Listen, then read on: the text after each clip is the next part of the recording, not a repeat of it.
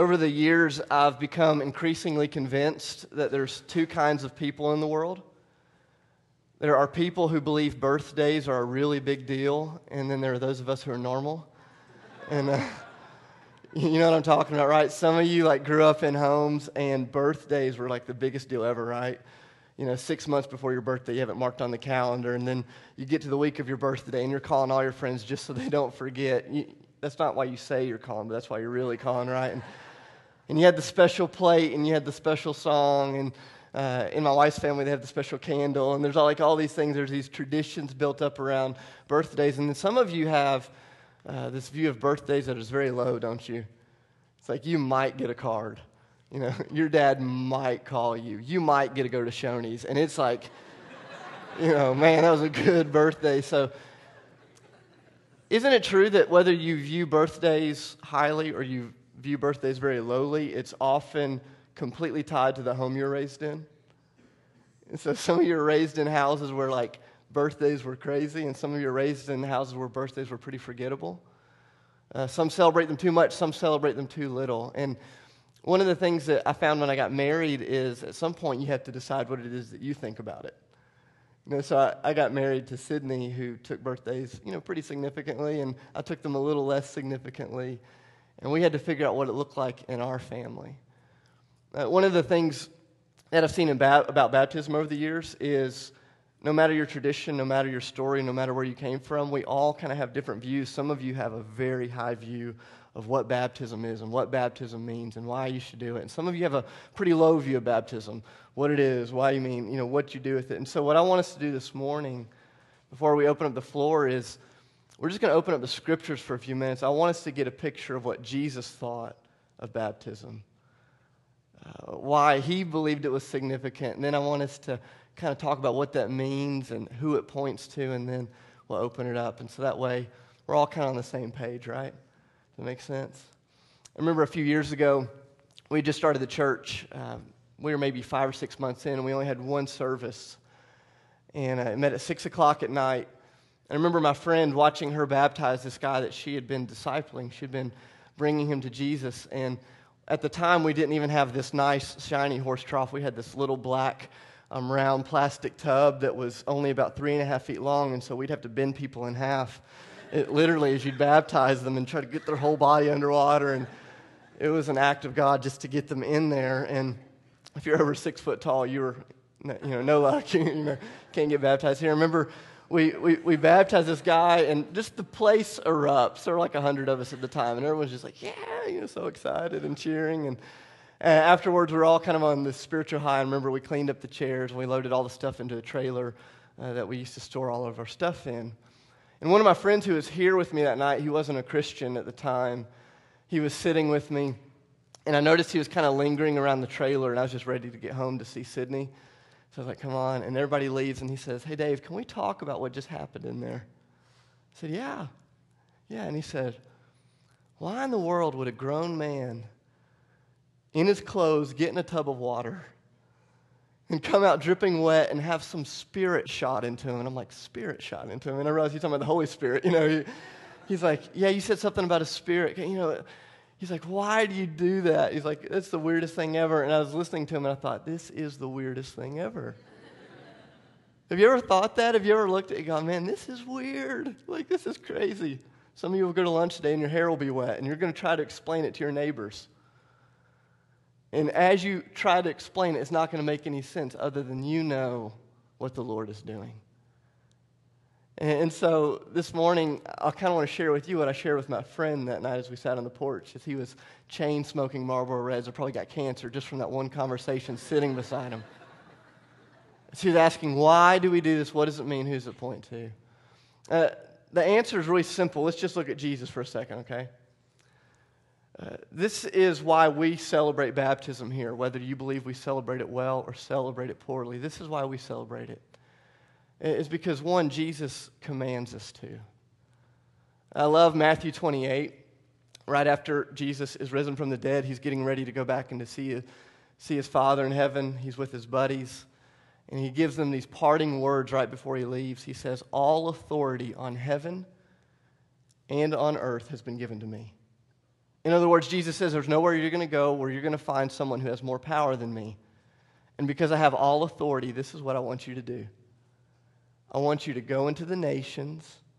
I want you to teach people to be my disciples, to be my students. And as they grow to love me, I want you to baptize them in the name of the Father and the Son and the Holy Spirit. I'll be with you always, surely to the end of the age. I love that picture. And I go, so why do we celebrate baptism here? Because Jesus is in charge, and Jesus has told us to do it. You know, in my house, with my wife and my kid, with my kid, I've got the most authority, right?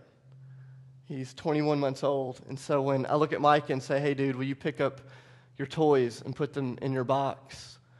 I don't want him to look at me and say, well, let me pray about that, Dad. Hey, would you go to bed at your bedtime? Well, let me get together with a small group of my friends and look at what you mean in the Greek when you really say, go to bed right now. You know?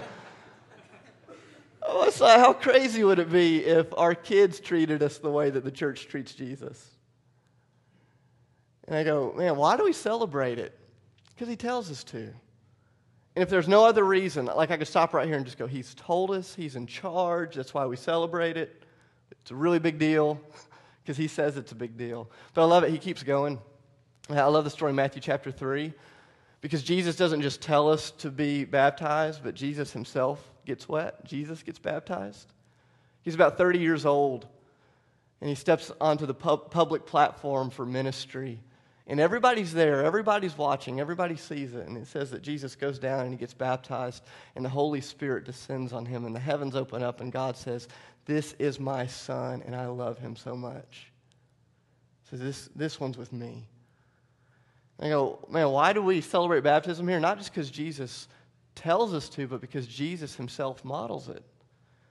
And I go, because we love Jesus. We want to be just like him. We want to do what he does. We want to speak how he speaks. We want to go where he goes. It's the reason we celebrate when you guys quit your jobs and move to other countries to serve the poor. It's the reason we celebrate when you guys give away your stuff to care for those in need. It's the reason we celebrate when people place their faith in Jesus and are saved by his grace in faith. It's the reason we celebrate. Because Jesus has modeled it. And because we imitate Jesus, the one we love, we want to be just like him. I remember when I was a kid, we all have these dreams of what we're going to be. When I was younger, I wanted to be a professional baseball player. And I could have been, I just decided not to be. So, right, that's the way it works. That was my dream. I gave up on it. It didn't give up on me. And I remember when I was in second grade, my baseball coach, he made everyone on our team get protective cups. Do you guys know what those are? I wish I had a picture of one on the screen. But he convinced us that we couldn't come to practice until we had a protective cup. And so to really drive his point home, he says, did you know that all the Major League Baseball players wear one every day? And we're like, oh. And so I remember my dad taking me to go get mine. And I remember thinking it was so cool, I actually wore it to school one day. True story. Wore it under my clothes. And I remember being on the playground having my buddies punch me. Give me your best shot. It still hurts. It still hurts, for the record. Isn't it amazing what we do when we want to imitate someone we love and respect? And I mean, anything Jesus did, I want to do. Anything Jesus does, I want to do. And I go, man, some of you guys love him so much. And I go, man, it's time you take a step with him. It's time you imitate him the way that you do in so many other areas of your life right now. I go, Jesus commands it. Jesus modeled it. And what I love is as you read through the scriptures, every person who placed their faith in Jesus at some point in the scriptures, other than the thief on the cross, was baptized. So over and over, all throughout the New Testament, I remember the first time I thought about this, I was like, man, it's crazy. Just over and over, people would see Jesus, they'd place their faith in him, man, he'd save them by his power, and they'd get baptized. And it happened at a variety of points. You had Acts chapter 2, they hear a sermon, thousands of people. You have Acts chapter 8, one guy reads the scriptures. He gets out of his chariot. It'd be like us driving down the interstate today, and it's like, man, Dave was right. You pulling over and getting baptized in a mud puddle on I-65. That's Acts chapter 8. Or Acts chapter 16, the Philippian jailer. He's having this moment with God in the middle of the night, and his response, once he places his faith in Jesus, is to go get his whole family. He says, man, we believe in Jesus. Now it's time to follow him into the water. So I go, why do we as Ethos celebrate baptism? This is for all of us to know because we're all a part of this family. We celebrate it because Jesus commands it, because Jesus modeled it. And for thousands of years, Christians have been responding in faith to what he spoke and to what he modeled. Does that make sense? You guys with me on that? You don't have to agree with me, but does that make sense? So as we look at Jesus, that's why we celebrate. But this is what I love is because as Jesus does things and commands things, he never does them just to do them. He's always pointing to something bigger, to something more beautiful. And so I want us to take just a few minutes to make sure we understand not only what this really means, but who it points to. So Romans chapter 6, we're going to start in verse 3, and we're going to read through this kind of fast, but as we read, I want you to notice just all of the images that kind of come to your mind as we read this. Verse 3. It says, don't you know that all of us who were baptized into Jesus Christ were baptized into his death? We were therefore buried with him through baptism and death, in order that just as Jesus was raised from the dead through the glory of God, I love that, raised through glory, that we may too be raised to have a new life. I just want to pause here for a second. I think this is so cool because sometimes, I don't know what your tradition is, but sometimes baptism gets skewed and we start to think that baptism is about what we do.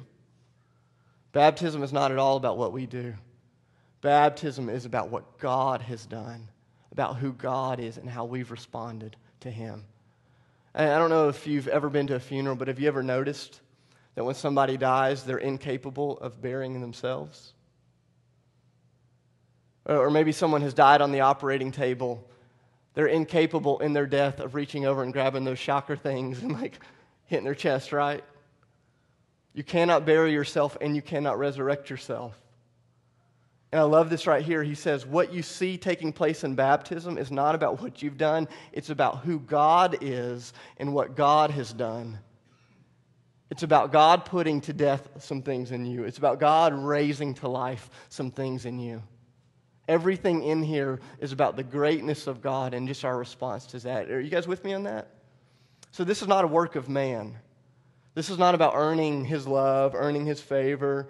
It's not about earning anything. This is about receiving so fully who he is and what it means. We'll keep going. Verse 5. It says, if we've been united, you can underline that word if you underline in your Bibles. It's a huge word. If we've been united, that's wedding language. If we've been wed, if we've been connected with him like this in death, we will certainly be united with him in resurrection. For we know that our old self was crucified with him so that the body of sin might be done away with, that we should no longer be slaves to sin, because anyone who has died has been freed from sin. Verse 11. So in the same way, count yourselves dead to sin, but alive to God in Christ Jesus. So I love this picture. Paul says, you guys know who Jesus is. You know what he's done. You know what he's commanded. You see the way the church has responded, but I want you to understand to what baptism means and to whom it points. He says baptism is all about the glory and the goodness and the power and the sufficiency and the love and the grace of Jesus. Period. And it's you and I being wed to him, being married to him in that moment. Next Sunday, actually, is my 7-year wedding anniversary with Sydney. Yeah. Man, thanks for 3 of you caring about it. 7 years. And you don't have to clap. It's fake now. It's forced. But I remember, man, the 9 o'clock hates our marriage, apparently. I remember 7 years ago, though, it's crazy that it was that long ago, standing in this little chapel about 3 miles from here, Scarrett Bennett, this beautiful old stone chapel. It was a Friday night. It was kind of rainy outside, packed with the people that we loved the very most. Just amazing, amazing, amazing moment. I remember standing there in my tux. I was looking fine, looking really good. I remember those doors opening and Sydney walking down the aisle. Just fireworks. At least in my mind, I'm pretty sure they were physically there. Just like boom, just this moment. I remember her walking down the aisle. And there's no one else I really cared about. Nothing else I could really see in the moment. And I remember her getting up there and we held hands and The minister said a bunch of stuff. I don't remember any of it. It's kind of like you guys listen to my sermons. You won't remember any of this, just sitting there. I'm just looking at her like, man, she's so great. She's so great. She's so great. And I love this. Paul says, if you want to understand baptism, he says, you have to understand weddings. Verse 5, he says, this is your union. He goes, this is your moment. This is your time where your faith moves from being something that's private and hidden to being something that's bold and declared. This is your moment. Not the first day of your love and not the last day of your love, but it is a moment. I think about Sid, and I didn't fall in love with her on my wedding day. That would have been bad news if that was, I love her today, marry her today. No, but it was a moment in that journey, right?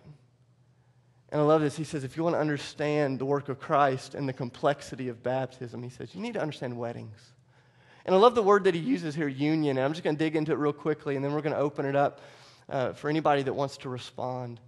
But union throughout the New Testament kind of makes three big, bold kind of theological claims, and this is what baptism points to. Union all throughout the New Testament points to participation, identification, and declaration. They all ended with ION. I didn't do that on purpose, but it was good. Participation, identification, and declaration. I love sitting down with a couple right before they're getting ready to be married, and I say, hey, what are you most excited about getting married? And the guy always says sex, but what are you really most excited about? And they'll always say kind of what you expect them to say. Man, I can't wait to go on vacation. And I can't wait to come home from work and to eat meals with her. And I can't wait to sit on the couch and watch TV. And I can't wait to go through good times and bad times and hard times and wonderful times. What they're saying is, I cannot wait to fully participate in life with her or with him. I don't know if you notice this over and over and over throughout this text. Paul's saying, what is baptism? Baptism is our participation in the fullness of who Christ is. We participate in his burial. We participate in his resurrection. We participate in death. We participate in life. He says baptism is not this moment where you walk up to the altar and you give your heart to Jesus and then walk away hands-free. He says, no, baptism is this moment where you cling to Christ.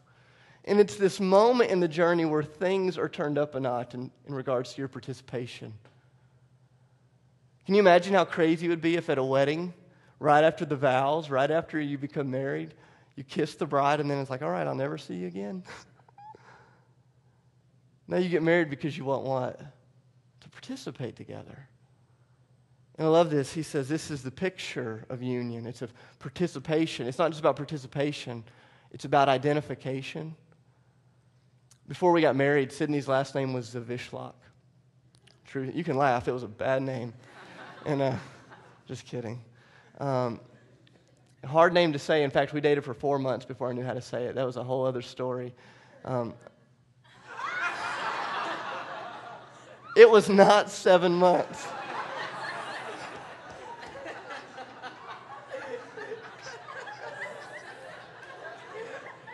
I'm so glad you only come to one service. It just became 1 month at the rest of the services. Man, I'm sorry you guys have to see the disrespect in our marriage.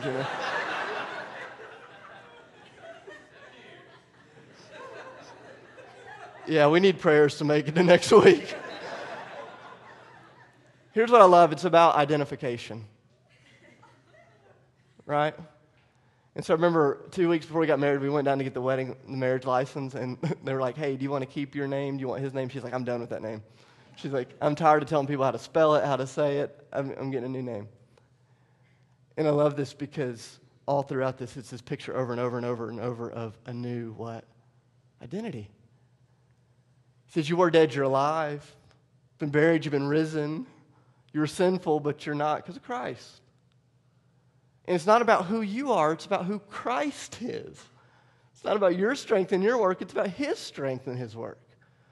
He goes, and what comes out of this is not that you just get to participate with Jesus, but it's now that you're identified fully in Jesus. So you're no longer that porn addict. You're no longer that person who is struggling with pride. You're no longer that religious Pharisee. No, you're just a son or daughter of the King, covered in Jesus. New identity. This union points to participation, to identification, and declaration, proclamation. I'm out of words that rhyme, just like powerful moments, you know? That's what it points to. I remember I had a friend in high school. I won't say his name because he listens to the podcast from time to time, but you'll know who I'm talking about. He had a friend in high school who had a girlfriend who would not let him talk to her at school. And she wouldn't let him hold her hand in public. And when they go to the movie, they drive over to Mount Pleasant, which was 45 minutes from where we lived, to go to the movie so they wouldn't see her friends. And we used to tell him, like, dude, not trying to bust your bubble, but she doesn't like you. She does not like you, man. She can't even be seen with you in public. How does she like you? And oh, she likes, no, she doesn't. And I struggle sometimes with this notion because our culture has really begun to teach us that our faith is something that is personal and private. The problem is the scriptures teach that our faith is bold and public. And that the two things are very different. And so somehow in our culture, faith has been confused with politics, and it's the thing that you don't talk about. It's the thing you don't share because it's offensive. It's the thing that you keep to yourself, and how you feel is how you feel. And Jesus just has a problem with that. Jesus in Matthew 10 says, man, those of you that love me and confess me in front of people, I will love and confess in front of my Father in heaven. And those of you who deny me in front of people, he says, I'll deny in front of my Father. Matthew 10, 32 and 33, I didn't write the mail, I just deliver it. And Jesus says that, and I go, man, that's a pretty big deal, right? And so I sometimes struggle because we live in a culture where we said, man, we can follow Jesus, and we can love Jesus, and we can be saved by Jesus, but we don't have to let anybody know it. We don't have to let anybody know what we've done. We don't have to declare it publicly ever. And I love it because this union with Christ in baptism is this bold proclamation, not about who you are, but who Christ is and what Christ has done. You know, just so we all know, like you understand the water is not magical, right? It's just water.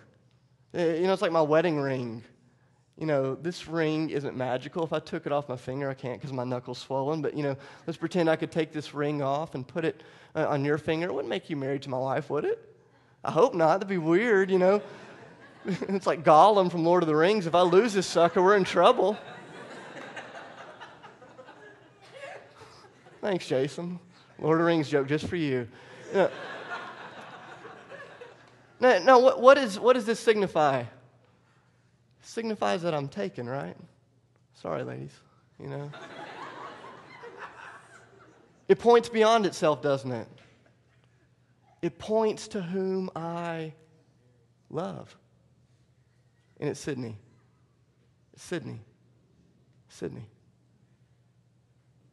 That's what I love about baptism. It's this moment where you come up out of the water. It's like, I love Christ. I love Christ. The cross was this beautiful picture of God publicly demonstrating his love for you. Baptism is our picture of us publicly demonstrating it back. It's a celebration. And I go, that's why we do it. Because Jesus commands it. Because Jesus models it. Because the church has responded.